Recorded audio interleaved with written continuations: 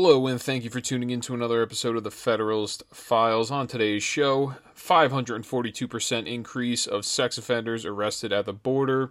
China discussed using bioweapons to target specific racial groups, report shows. More tumult in the Middle East. Poll shows majority of Americans want to end COVID unemployment relief.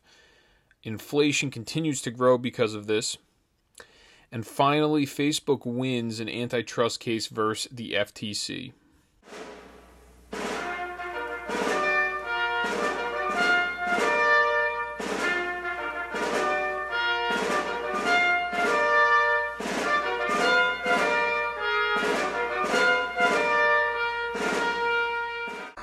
Well, good morning, everyone. Welcome to El Paso. Welcome to my community, to the new Ellis Island, to the capital of the border.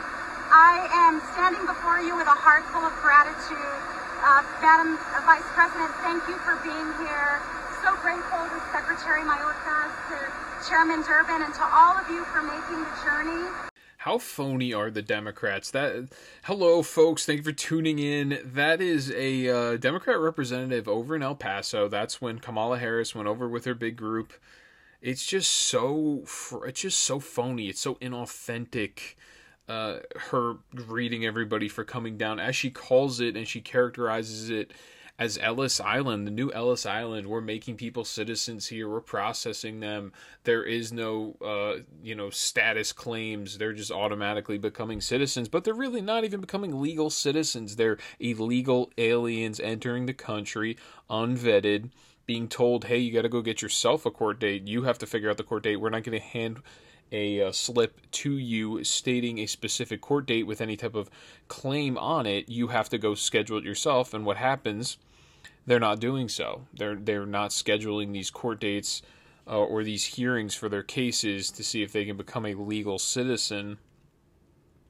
We have this system set up where we're flying them out to different places. They're pretty much just staying with family members, and they're unfettered immigration, illegally immigrating in here, not paying any taxes.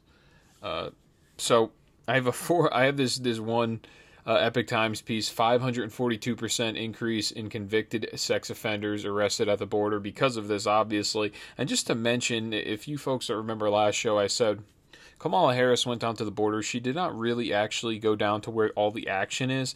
The action, for the most part, is in Del Rio.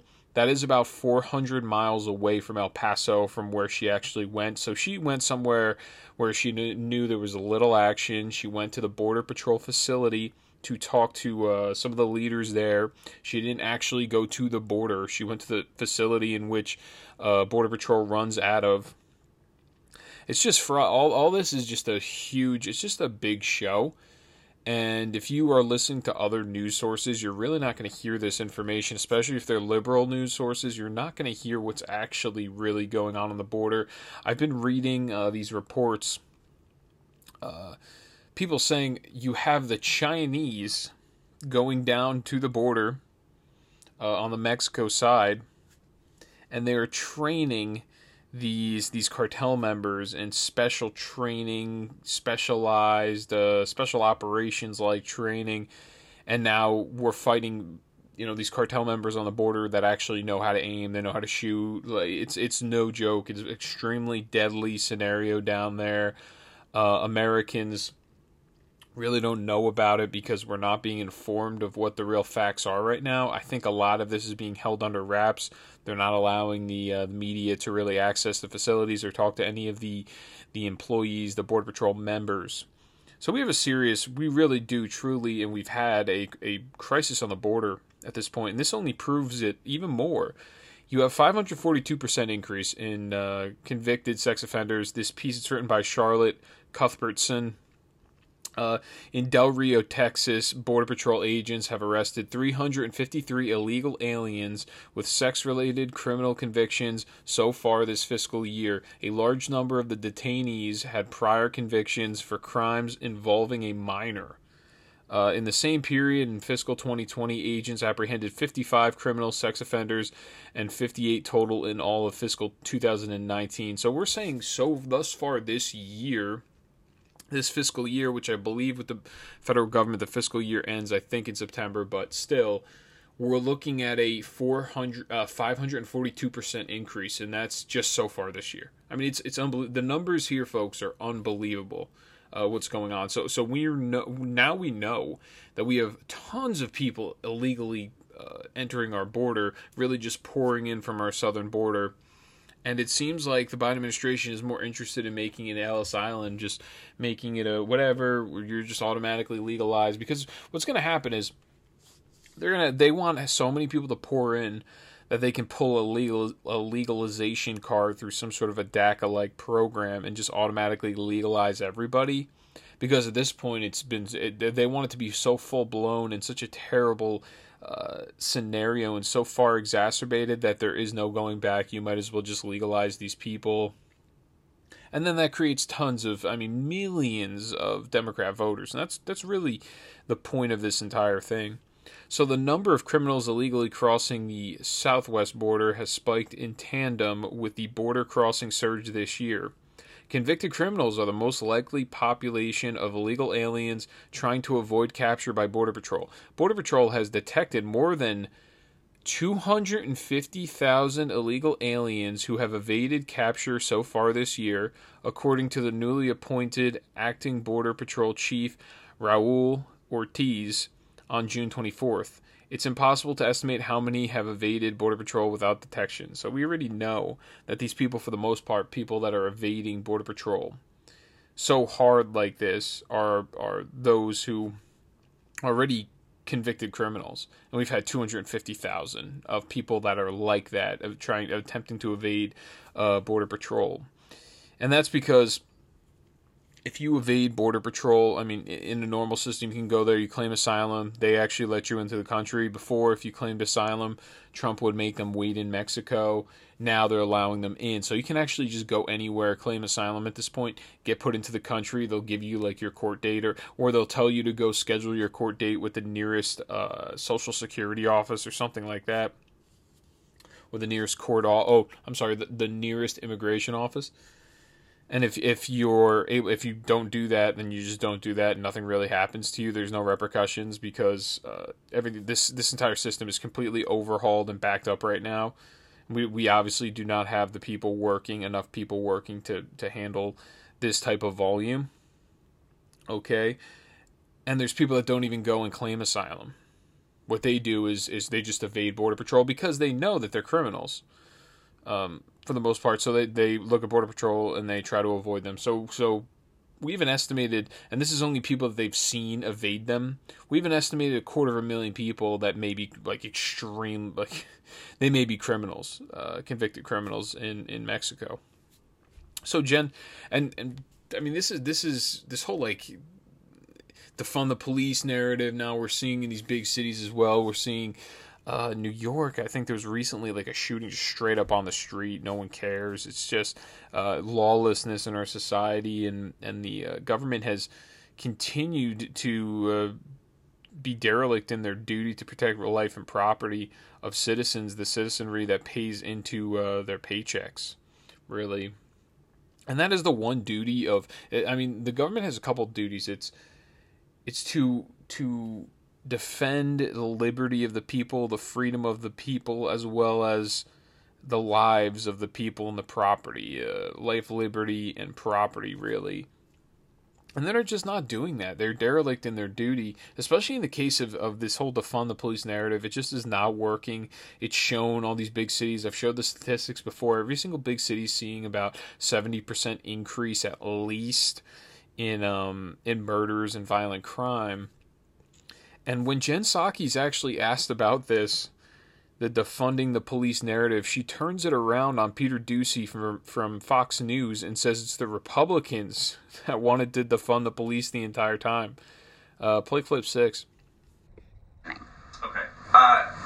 Something one of the advisors said this weekend, Cedric Richmond, he said, Republicans defunded the police by not supporting the American Rescue Plan. But how is it that is an argument to be made when the president never mentioned needing money for police to stop a crime wave when he was selling the American Rescue Plan. Well, the president did mention that the American Rescue Plan, the state and local funding, something that was supported by the president, a lot of Democrats who supported and voted for the bill, could help ensure local cops were kept on the beat in communities across the country. As you know, didn't receive a single Republican vote. That funding has been used to keep cops on the beat. But at the time, that was sold as these local police departments might have a pandemic-related budget shortfall, not we need to keep cops on the beat because there's a crime wave. I think that any local department would argue that keeping cops on the beat to keep communities safe when they had to, because of budget shortfalls, fire police is something that helped them address crime in their local communities. In the local communities, the White House's argument was the American Rescue Plan is going to be $1,400 checks. It's going to be vaccines, vaccinators. It's going to put us on the path to beating the virus. Not. It did those things as well. It was a pretty good bill and piece of legislation. Okay, Go. So she gets grilled by Peter Doocy in that one. Yes.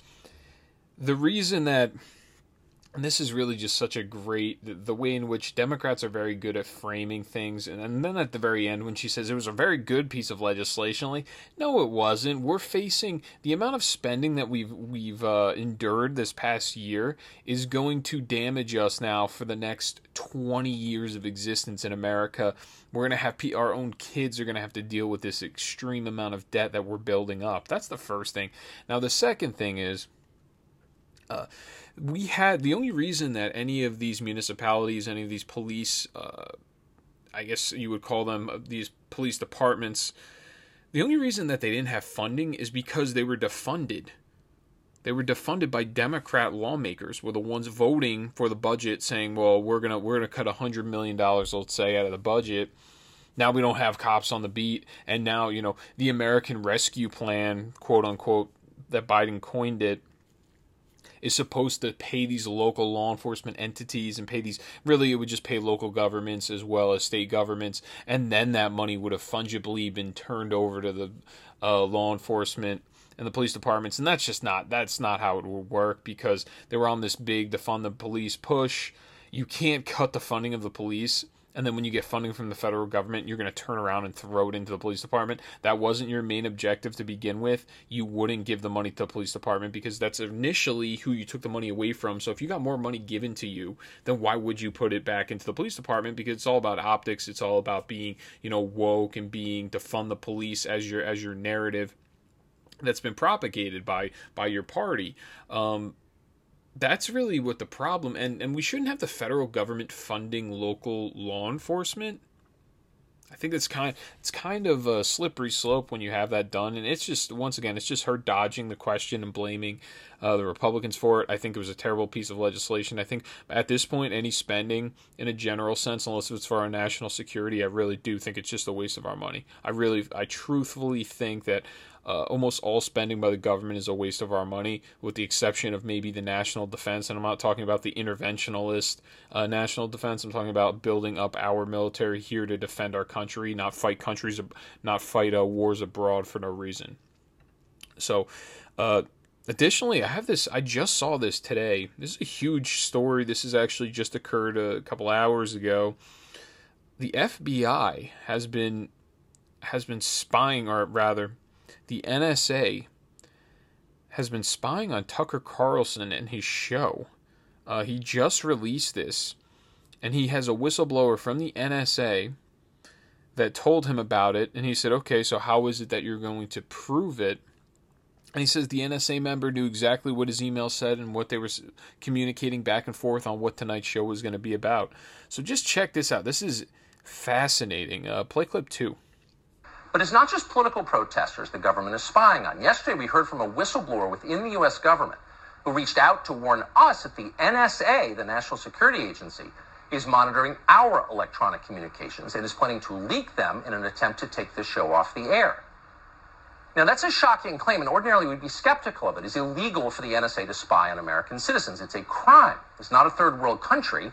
Things like that should not happen in America. But unfortunately, they do happen, and in this case, they did happen.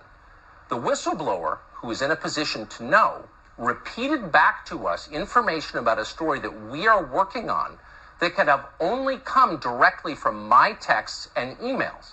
There's no other possible source for that information, period. The NSA captured that information without our knowledge and did it for political reasons. The Biden administration is spying on us. We have confirmed that. This morning we filed a FOIA request, a Freedom of Information Act request, asking for all information that the NSA and other agencies have gathered about this show. We did it mostly as a formality. We've also contacted the press office at both NSA and the FBI. We don't expect to hear much back. That's the way that usually goes. Only Congress can force transparency on the intelligence agencies, and they should do that immediately. Spying on opposition journalists is incompatible with democracy. If they are doing it to us, and again, they are definitely doing it to us, they are almost certainly doing it to others. This is scary, and we need to stop it right away.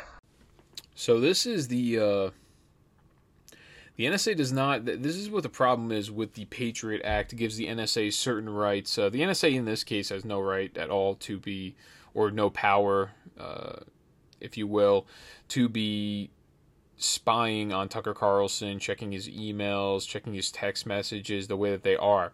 The NSA is doing this on the regular, to regular citizens. He's more prominent, so they probably had a specific task force laid out just to spy on him specifically. But the rest of us, they're just, NSA is just a giant data collection agency, and I'm sure, and this is me speculating, this is conjecture, I'm sure that there are some of these big tech organizations that are working in conjunction with the NSA, and this is Joe Biden's NSA, and it's run by these deep state actors, and this is very similar to what we saw during the Obama administration, the Fast and Furious case. Obama was going after with the IRS, was going after the Tea Party movement, was going after the Tea Party with the IRS. So we're going to see a weaponization of federal, resources, federal law enforcement resources like the intelligence community, the NSA, to attempt to go after political opponents and people that object to the current regime. And in a free country, we have a free press. We're going to see how this ends up playing out with Tucker Carlson. Really, what they should do is they should sue the government. I don't really know exactly what steps can be taken. And it seems like there's never accountability. And this is the problem when you have a big bureaucracy like this. You're never going to really see accountability from the people that are involved in this and the ones that are responsible, because there's such a big hierarchy of people that are in power, to the point where the blame is spread to everybody and then no one gets fired, because once again, it's federal law enforcement. It's a federal entity in the government, which is not incentive based. It's not a merit based program. It's not about making money. It's not about creating capital or wealth. All they do is they lose your wealth. The government is a net loser. They do not bring in any income. They do not add any value to an economy. So therefore, there is no incentive for them to continue. There's no incentive base or structure for them to make money to better the society around them. Their job is to catch bad guys, from what they call it. And if they continue to keep themselves, busy with deals like these with Tucker Carlson, then it shows that they need actually more resources, and then that's how they continue to expand the spying apparatus that we call the NSA, or the intelligence community. I mean, this is like an insane story that this is even going on, and we're not going to hear about this from anybody, but we're going to hear about it from Fox News, probably a couple of right-wing sources. The New York Times, I would be surprised if they ever reported on this. And now at this point, who even knows if we're going to see this, if we're going to see when we put it up on Facebook or put it up on Twitter, if we see it covered, or if we have it shut down from the big tech industry and they cut you off, they take down the post, they fact check it, or they put one of those little disclaimers on it saying, oh, this isn't truthful information, look for better resources, and then they tell you what is considered by them arbitrarily as verifiable resources. I mean, it's just absurd what's going on right now. Some of these things, the spying, and then you also have kind of big tech colluding with the government as an enforcement wing of really just like a truth police, if you will. That's the best way that I can try to characterize it. And the government's telling them, hey, check on this, check on that. and they're saying, okay, so this is the truthful information. This isn't. So I'm very interested to see what ends up happening. Maybe I'll post about it later tonight. I'll put out a link provided and see if I get fact checked on it or not. So next, what I have. China leveraging COVID vaccines. So I have two different China stories. I have this one story about them making bioweapons to target specific nationalities. But first, I wanted to get to this one. China is leveraging their COVID vaccines. It's an AP news piece. It's written by Jamie Keaton. China pressured Ukraine into withdrawing its support for a call for more scrutiny of human rights in China's western region of Xinjiang by threatening to withhold Chinese-made COVID-19 vaccines destined for Ukraine unless it did so. Diplomats told the Associated Press on Friday. Ukraine briefly joined a statement by over 40 countries presented by Canada at the Human Rights Council in Geneva on Tuesday, urging China to allow immediate access for independent observers to Xinjiang. Some human rights groups have alleged Chinese mistreatment of Muslim Uyghurs and others in the region. Now on Thursday, so we had this big UN kind of council kind of deal. We have 40 different countries making a joint statement saying that they are mistreating, inhumanely treating these Muslim Uyghurs, which we've all seen. We've seen videos. They're shaving these people's heads. They're making them work in manufacturing, pretty much like a slavery-like system, committing another genocide in their country because they're against anybody that is religious, because at the end of the day, for China, what they want everyone to think, the very first priority in every single citizen's mind, and when I say citizen, I mean subject of the Chinese regime, they want them to think number one priority is the state. It's not your religion, it's not your family. Those are all things that can relinquish your trust in the state, and that's the reason why they don't want any religious people. They burn books there. They burn the Bible. They burn the Quran. They universally treat religious people badly in that country. Period. Full stop. Because number one in your mind and your heart should be the state. It should be your grand emperor, or the president over there, as they call him, the president. He's really just he's like a king, if you will. So on Thursday, Ukraine pulled its name off the list of supporting states after Chinese authorities warned Kyiv that they would block a planned shipment of at least 500,000 doses of COVID-19 vaccines to Ukraine unless it did so, said diplomats from two Western countries. The diplomats spoke on condition of anonymity because they were not authorized to discuss the matter publicly. Yeah, so what we saw China say, hey, listen, you guys continue to talk about our inhumane treatment of the Muslim Uyghurs in our country, you're not going to get any of the doses of the vaccination that we manufactured recently.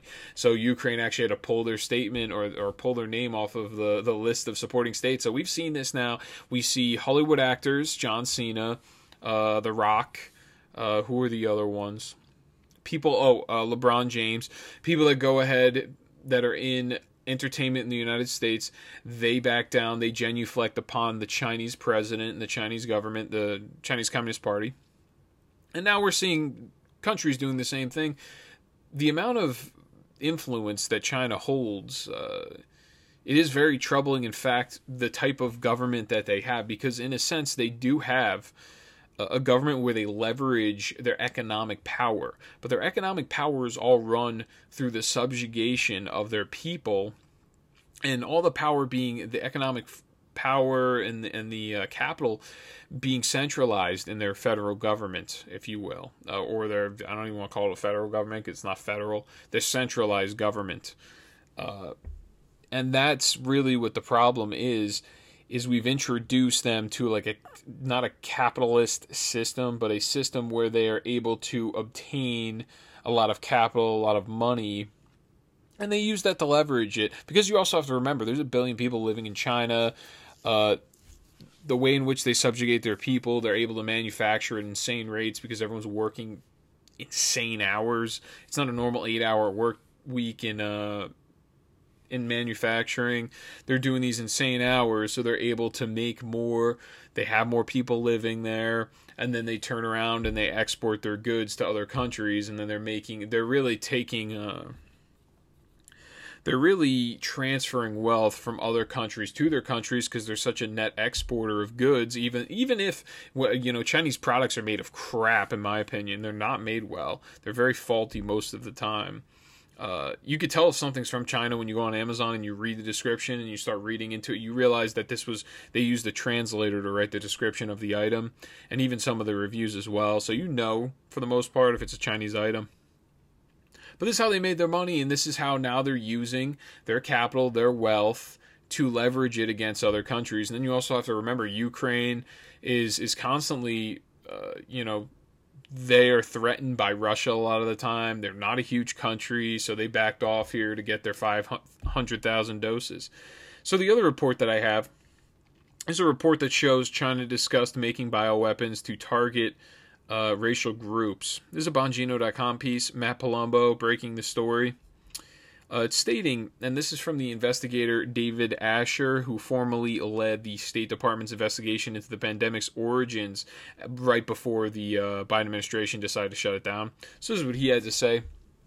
A new report from an investigative reporter, and this is him specifically, this is David Asher, the investigative reporter that they're referring to, who has been at the forefront of reporting on the origins of the coronavirus pandemic, and the Wuhan Institute of Virology alleges that China discussed the threat that man-made viruses pose to mankind and how they might be weaponized to target certain groups of people. Okay. Now, it wasn't clear from their declaration whether this was for potential offensive use of synthetic biology and other techniques, but it certainly appears to lay out what they felt were going to be the drivers of a more potent offense in the future decade related to biotechnology, he said. This is probably the most disturbing thing to note, that there could be a type of population targeting or ethnic targeting using biology, according to the Chinese. That doesn't mean they did it in the case of COVID-19 or anything else, but it definitely implied that they were fully aware that this is feasible and possible. So what he's referring to when he's talking about this, specifically this biotechnology that could be used to target specific racial groups, he's talking about China's statements in 2011. It was a submission to the UN's 7th Review Conference of the State Parties to the Convention on the Prohibition of the Department, Production, and Stockpiling of Biological and Toxin Weapons, which is amazing. So they came out to the UN Council and they said, there's issues. People could be stockpiling these biological toxin weapons. And these are statements that they go ahead and they make, and then that turns out that this is like what they're personally planning in China. Their submission warned that new kinds of biotechnology would be used for hostile purposes and posted a growing threat to human society. They added that new techniques were making it harder for them to maintain full and strict compliance with the Biological Weapons Convention.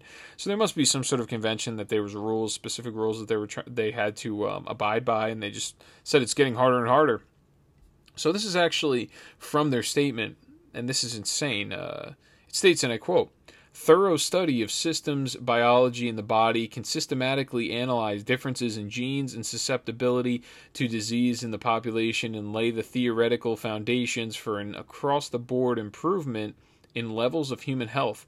But it can also, and this is the important part, but it can also create the potential for biological weapons based on genetic differences between races. Once hostile elements grasp that different ethnic groups harbor intrinsically different genetic susceptibilities to particular pathogens, they can put that knowledge into practice and create genetic weapons targeted at a racial group with a particular susceptibility." End quote. So they're sitting there going, I don't know if we're going to fully be able to be in compliance any longer in this convention. And then they go on to say, hey, we figured out that you can modify things to take advantage of genetic susceptibilities in specific racial groups, in particular specific genetic code that is only that is only regular to a specific group of people. So we had the Chinese are sitting there. I mean, this is in 2011. They're sitting there practicing how to subjugate more people, how to kill more people based on racial or ethnic group, and that's probably because they do with the same situation with the Muslim Uyghurs. They probably are trying to figure out a way to eradicate them without actually having to physically kill all of them and making it look way worse than it actually is. They could just pass some sort of disease or pathogen along and just wipe out the entire population and have the rest of their regular Chinese population unaffected. And that's the reason for doing that. So I mean, it's just a ridiculous story, and I don't know if you're going to hear that story anywhere else, to be honest with you folks. So the U.S. forces fired at in Syria. This is a Daily Caller piece. It's written by Michael Ginsberg. So once again, it's heating up in the Middle East. We just recently had an assault drone strike in Afghanistan against the Taliban. Now what we're getting in Syria is our forces are getting attacked by what they say is ISIS. So at approximately 7:44 p.m. local time, U.S. forces in Syria were attacked by multiple rockets, Air Force Colonel Wayne Maroto tweeted. So U.S. troops are stationed in Syria as part of Operation Inherent Resolve, which is a multi-country coalition that opposes the Islamic State in Iraq and Syria, also known as ISIS. Now, I don't really understand. Once again, yeah, we have people in Afghanistan. We're saying we're pulling them out. So what about the people that are in Syria that just got attacked? Are we pulling them out anytime soon? Like, what is it that, and I'm sure all these terrorist organizations, all these groups, I'm sure they all talk to each other because they're all funded by Iran. So they probably use Iran as a point of communication with each other. Well, my point is what are we still doing in these countries, moreover than anything else? So the United States conducted airstrikes in Syria and Iraq on Sunday. Those strikes targeted what they called operational and weapons storage facilities used by Iran-backed militias, the Department of Defense announced. So we have the government saying, hey, listen, these militias are backed, these ISIS militias, they're backed by Iran. So the militias promised retaliation for the strike, although no one has claimed responsibility for the original attacks. Ahmed al-Maksusi, which is a commander of one of the militias, stated, and I'm quoting, "We are fully prepared to respond and take revenge," end quote. So yeah, we're seeing things heat up. I'm not exactly sure if they're going to try to pull us in there even further. We could see what happened in the Obama administration as he continues to say, hey, we're pulling people out. He's actually adding to the troop count in Afghanistan. That's what happened during the Obama administration because I actually remember I was in college and we were bringing in articles talking about, hey, look, it looks like he's going to pull the troops out finally. He kind of ran on pulling the troops out, and then look what happened. He never pulled the troops out, and he actually added to the amount of troops that were in Afghanistan.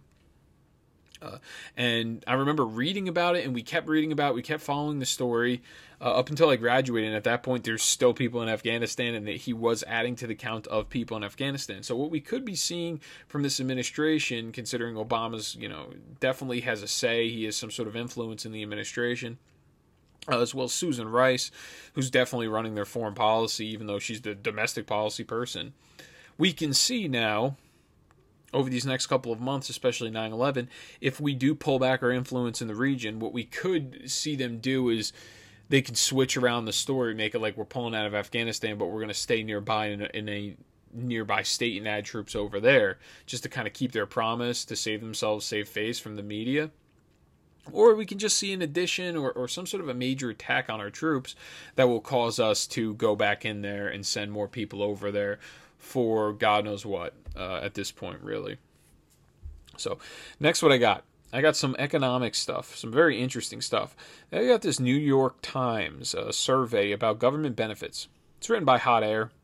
Ed Morrissey is the writer, just pointing out some of the New York Times, their inconsistencies in the way in which they word it. But it's kind of important the way that this poll was taken.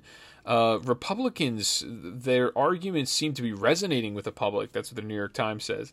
They're annoyed with this. They're annoyed that people don't like everyone being on unemployment and everyone being unemployed, collecting a government paycheck while you continue to work. The government continues to print money and in turn defunding your bank account. What we're really getting hit with right now, and a lot of people do not understand this, and you have to all tell your friends this, folks. I really I ask you to.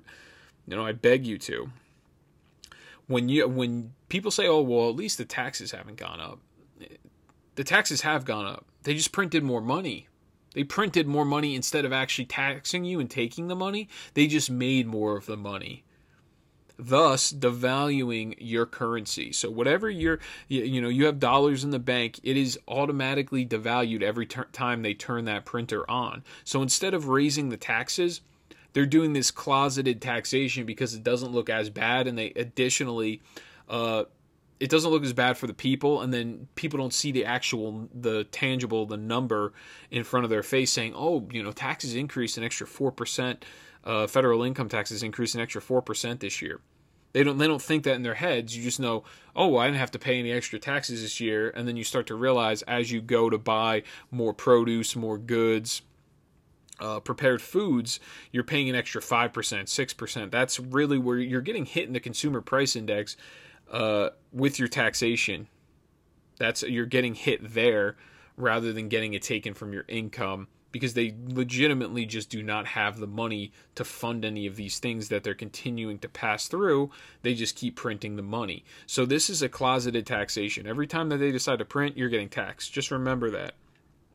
And they don't really need the same type of agreement. The parameters aren't as high to get them to print money than it is to actually raise taxes. To raise taxes is a lot more difficult to do. For them to print money, it's much easier. And that's I think this is actually going to be the future from now on until our government and our country completely collapses. I think the government will just continue to print money because it's much easier to get away with that than going for a tax hike, because that's something that was promised by the Biden administration, that he would not hike the taxes for middle income or lower income families. So to start this article, just over half of Americans, 52%, want the extra benefits to end immediately, according to a survey of 2,600 adults conducted this month for the New York Times by the online research firm Momentive, which was previously known as the SurveyMonkey. Another 30% want the benefits to end in September as planned. Only 16% want the additional benefits to continue indefinitely. That 16% is the people that are sitting at home not working. Views on the benefits are divided along partisan lines. Of Republicans, 80% want the extra benefits to end right away, compared with 27% of Democrats. But even among Democrats, most respondents don't want the benefits to last past September. So you have actually 27% of Democrats that want the benefits to end right now, which I'm very surprised, and 80% of Republicans. That actually should be a way higher number than that. Personal income, and this is really where the stats come into play here as they continue to print out money. Okay, the personal income has decreased $414.3 billion in May alone. So I guess they take all the income, personal income coming in to the government or coming into each individual worker's hands. It's dropped 2% in May alone. Now, the estimates released today by the Bureau of Economic Analysis, disposable personal income, also known as the DPI, has decreased $436.3 billion, which is a 2.3%. So you're having less disposable income. And you say, why is it that there's less disposable income? It's because, partially, obviously, it's part of the income decrease. But the other reason is inflation. You're paying more money for goods, and then you have actually less disposable money. That's really the point of this. And personal consumption expenditures, and this is another one that also shows that stat a little bit. It's increased $2.9 billion, which is less than 0.1%. There's this weird system that we have in America, and I think it's derived from, I'm not a genius economist, but I think it's mostly derived from Keynesian economics, where we measure things by the GDP, the gross domestic product, and the GDP kind of just gauges spending in the country. It doesn't actually gauge in particular what our country's worth or what people are saving. We live in a system right now where the government continues to print money. They want you to spend more money. That's why they lowered the interest rates. That's why all these big banks continue to take out interest, because they have the collateral to do so, continue to take out loans with a very low interest rate and just pump it back into the economy to try to make their money back and beat the rate of inflation, which, yeah, they may do it because they have that collateral to do so. They have these professional advisors. But if you're middle class, you're working class, you're lower class, you're getting screwed on this deal every single time. Just know when they send you that check for $1,600, it's not going to be worth it in the future. You're getting hit with this in the future. You're going to be paying more for consumer. There's going to be consumer price inflation, which has actually already taken place, which kind of brings me to my next article. I have an Epic Times piece written by Tom Ozymek, hat tip to him. And it says consumer prices, excluding the volatile food and energy components, soared well beyond the Federal Reserve's 2% target in the year to May, reaching levels not seen in nearly 30 years and reinforcing inflation concerns. The so-called core personal consumption expenditures price index, which excludes, so this is a price index, and it excludes food and energy. And this is the Fed's preferred method for gouging inflation. It rose 3.4% in the 12 months to May, so in a year it's risen 3.4%, after rising 3.1% in the year to April. So we're seeing a steady increase of inflation rates.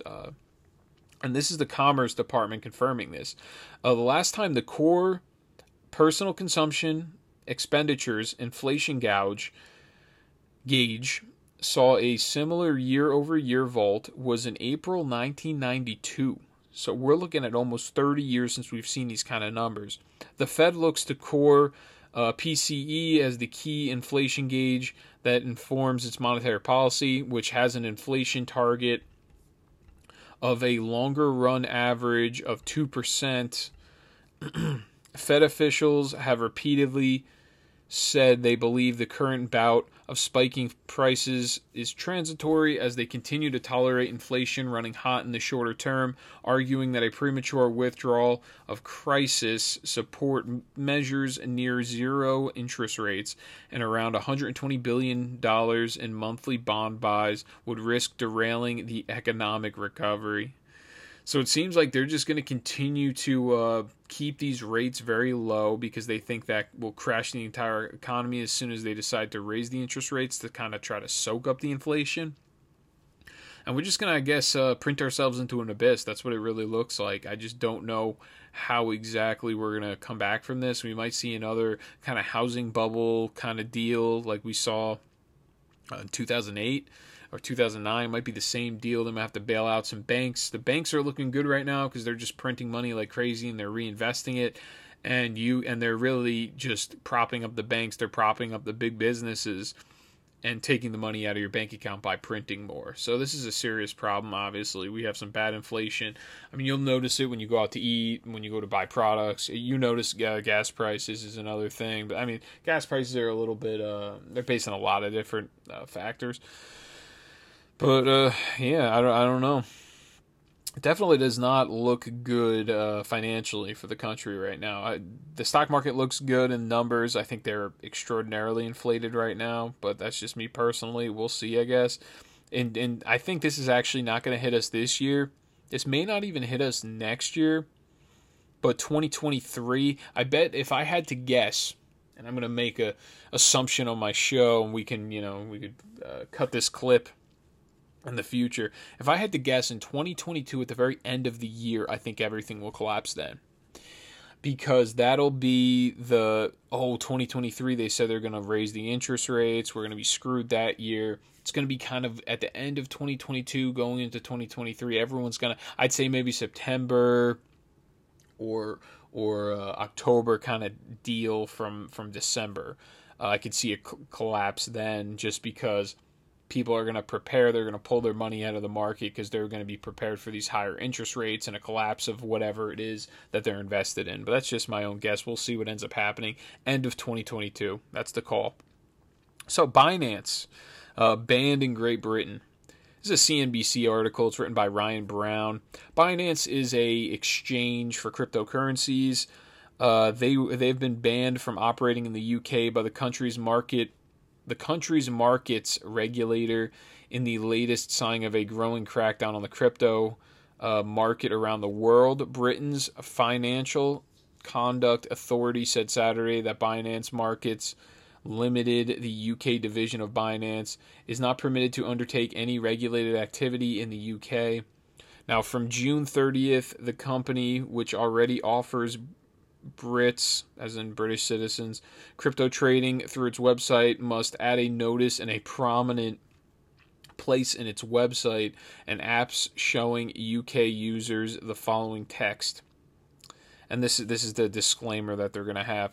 Binance Markets Limited is not permitted to undertake any regulated activity in the UK. Due to the imposition of requirements by the FCA, Binance Markets Limited is not currently permitted to undertake any regulated activities without the prior written consent of the FCA, which is their regulators. No other entity in the Binance Group holds any form of UK authorization, registration, or license to conduct regulated activity in the UK. So really, I'll tell you what this means. This regulated activity, they're talking about contracts. They're not talking about specific buying and selling cryptocurrencies. I think the governments actually around the world, I think they're kind of they're getting worried about Bitcoin. They're getting worried about stable coins as well. I saw an article, they're talking about stable coins. If they should be worried of them. They're definitely worried about Bitcoin because Bitcoin is the biggest threat to their power structure that they have in the printing of dollars. You have a finite resource, you have a secure resource, you have a resource that's decentralized and cannot be influenced by governments. Governments can't print more of it. There's a finite source of it. And there is a security to it as well. It really puts the banks out of business, essentially. You hold your own wallet yourself. Everything is stored on the blockchain, they call it, on the internet through nodes, these node services that confirm or deny transactions, which they call it a proof of work network. And it puts the banks, it is a existential threat to the centralized banking system, which is why they probably go forward with it. It's weird when the government tells people with your own money that you don't have the financial freedom to invest in what you want. If you think Bitcoin or you think Ethereum or you think any of these cryptocurrencies, if you think they're such a bad idea to invest in, why wouldn't you just it's your as the government, it's your responsibility to make sure your people don't make bad decisions in terms of what they invest their money in? I just think it's very it's definitely an overbearing of the power, and I think part of the reason is the government feels some sort of inclination to help people out as well when they're having a hard time or having their welfare and all these other things. So then they also find that it's their responsibility to stop people from investing money. It's their same responsibility because then the government has an inclination to pay them when they lose all their money. And that's really the problem is we've let the government kind of seep in far too much. I mean, in America as well as obviously Great Britain, they had like a protest the other day for the COVID lockdowns because apparently they're starting up their lockdowns once again. It was a crazy protest. I didn't see it anywhere on the corporate media news because they don't want you to know that there's these globalist, overbearing governments that are restricting the rights of their citizens because maybe they might be trying to start that all up again in America with this new Delta variant of COVID-19. I mean, it's all a push for control and a push for power, and this last year and a half has been the test on how far is it that you can push Americans to give up their rights to government. And we're going to see that test play out here in the future. I really have a good feeling of that. So, judge dismisses Facebook antitrust cases. CNBC, once again, Salvador Rodriguez is the writer. This is interesting. So what we had was Facebook. They had an antitrust case. The Federal Trade Commission was going after them. It was dismissed on Monday. It was a complaint against Facebook as well as a parallel case brought by 48 state attorneys general dealing a major setback to the agency's complaint, which could have resulted in Facebook divesting Instagram and WhatsApp. People are saying they're kind of a monopoly system because they have Instagram, they have WhatsApp, They have a social media, if you will, monopoly is what the claim is by the FTC. Now, the FTC sued the company last December alongside attorneys general from 48 states, arguing that Facebook engaged in systematic strategy to eliminate threats to its monopoly, including the 2012 and 2014 acquisitions of Instagram and WhatsApp, respectively, which the FTC previously cleared. And that's really where the FTC runs into problems. However, the court ruled Monday that the FTC failed to prove its main contention and the cornerstone of the case, that Facebook holds monopoly power in the U.S. Personal social networking market. And that's really what their problem is. They couldn't have approved of these acquisitions and then go back and now they say they have a monopoly. I actually don't think that Facebook specifically has a monopoly on the social media space. There's MeWe. I mean, there's a couple other ones. There's a couple competitors. Now, what I would be more concerned about is how Facebook just kicks people off the platform, just kind of like Twitter does, or how they put these disclaimers, or they block content, they take content down. I would be much more concerned with that than I would be concerned with anything else, because there is a set of a liability protections that they had, and that's taxpayer liability protections. Therefore, why is it that they're shutting down taxpayers to talk on their platforms? That, to me, is much more concerning at this time than the idea of them having a monopoly by having WhatsApp and Instagram. I thought that's a pretty weak case that they attempted to make in this one, in my opinion. So the court completely dismissed a parallel case from the state attorneys general, saying that the long delay between the acquisitions and the 2020 case filing was unprecedented on a state level, and that states' arguments about Facebook preventing interoperability with competing apps fails to state a claim under current antitrust law, as there is nothing unlawful about having such a policy. End quote. So yeah, I mean, there were competing apps such as Parler and those of that nature. But that would much more be a claim to take up with AWS, Amazon Web Services, if you're going to go for Parler. I just thought this was a weak case. Didn't have much foundation on it. They should have probably lumped in some other categories if you're going to go for antitrust with Facebook. And this is coming from a guy that I'm not a fan of. I'm not a fan of any of these big tech organizations. So I got these quick headlines to try to wrap this show up here. Trump has joined Rumble, post-millennial piece. Yeah, Trump's back. Now he is on, they took him off YouTube. They kicked him off pretty much everything. So now he's on Rumble. He'll be there. I guess you can find statements from him. He hasn't yet come out with any videos on Rumble yet. I don't think so. So there was this collapse of a building in Florida. Epic Times piece. I was reading some information about, I think Jack Posobiec came out and said it. And he said, I'm getting information about the builders of this building in Florida. If you saw it, it was a straight line collapse. Apparently, it was sinking into the ground every year 2 millimeters. He said that whoever built it may be going to prison. So there must be some sort of fault of the builders, and they probably didn't follow some sort of regular policy or zoning restrictions or rules that they're supposed to when making this building. I just thought that was an interesting case. A lot of people died, a lot of people missing. It's definitely not good situation there in Florida. New York drops, and specifically the Manhattan Attorney General dropped their suit against Donald Trump. That's another one that's kind of flown under the radar. Really haven't heard much about it, which is a good thing. Because I was just watching CNN over the weekend, and they were saying they're preparing to file the charges right now. We're getting special reports saying so, and then this article comes out today saying that they're going to drop all the charges on Trump. Pretty much, they want to go after Trump for taxes and stuff like that, and they probably know that it's a futile pursuit. Trump's got lawyers, on retainer. It doesn't even matter at this point for him. It's all about punishment of Trump because he went against the establishment, really. Anti-lockdown protests. Once again, I mentioned that in London. Well, everything that I refer to, by the way, folks, I always say this every show, will be in the description below under the tab show notes, so you can refer to it if you're talking to somebody about it, about politics. In this show, I have a lot of it's been a lot of information, so it was kind of hard to pick and choose which ones to put on the main show and then which ones to kind of put in the extras on the side.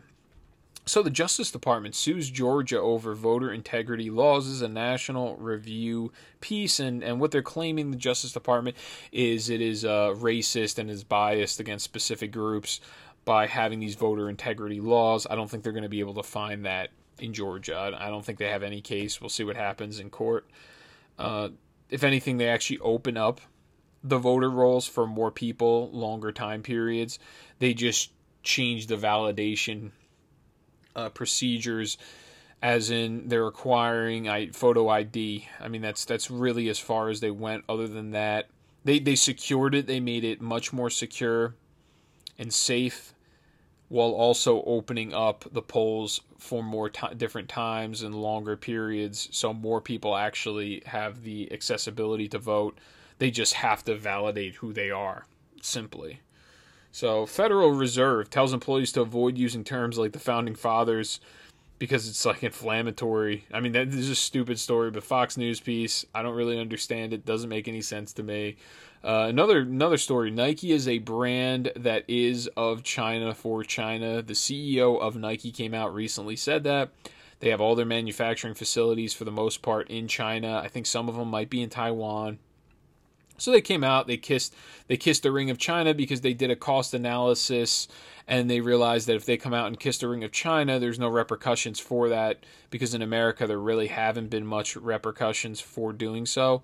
So they realized if they genuflect to the regime in China, then they'll still be able to make money. Maybe they'll even make more money, and the Chinese dictator over there will treat them even better than before, and they will be in good standing with him.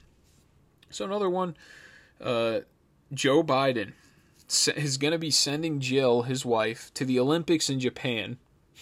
I don't really understand why. And she's going to be holding these diplomatic meetings with some of these world leaders. I just think this is so weird. I've never heard of this before. Maybe because Joe Biden is so compromised, he's not actually equipped to have conversation right now. But I don't know, I've never seen anything like that before. So, to end, I wanted to show, you have this hammer thrower, Gwen Berry's her name. This is the big story, the big cultural news. She turned her back on the flag during the national anthem. She earned bronze. I think it was like some sort of weird U.S. Olympics type thing. She turned her back during the national anthem. And they asked Jen Psaki, Peter Doocy asks her what she thinks about doing so. Play clip 8. This weekend, Gwen Berry, who hopes to represent the United States as an Olympian on the hammer throwing events, won a bronze medal at the trials, and then she turned her back on the flag while the anthem played. Does President Biden think that is appropriate behavior for someone who hopes to represent Team USA?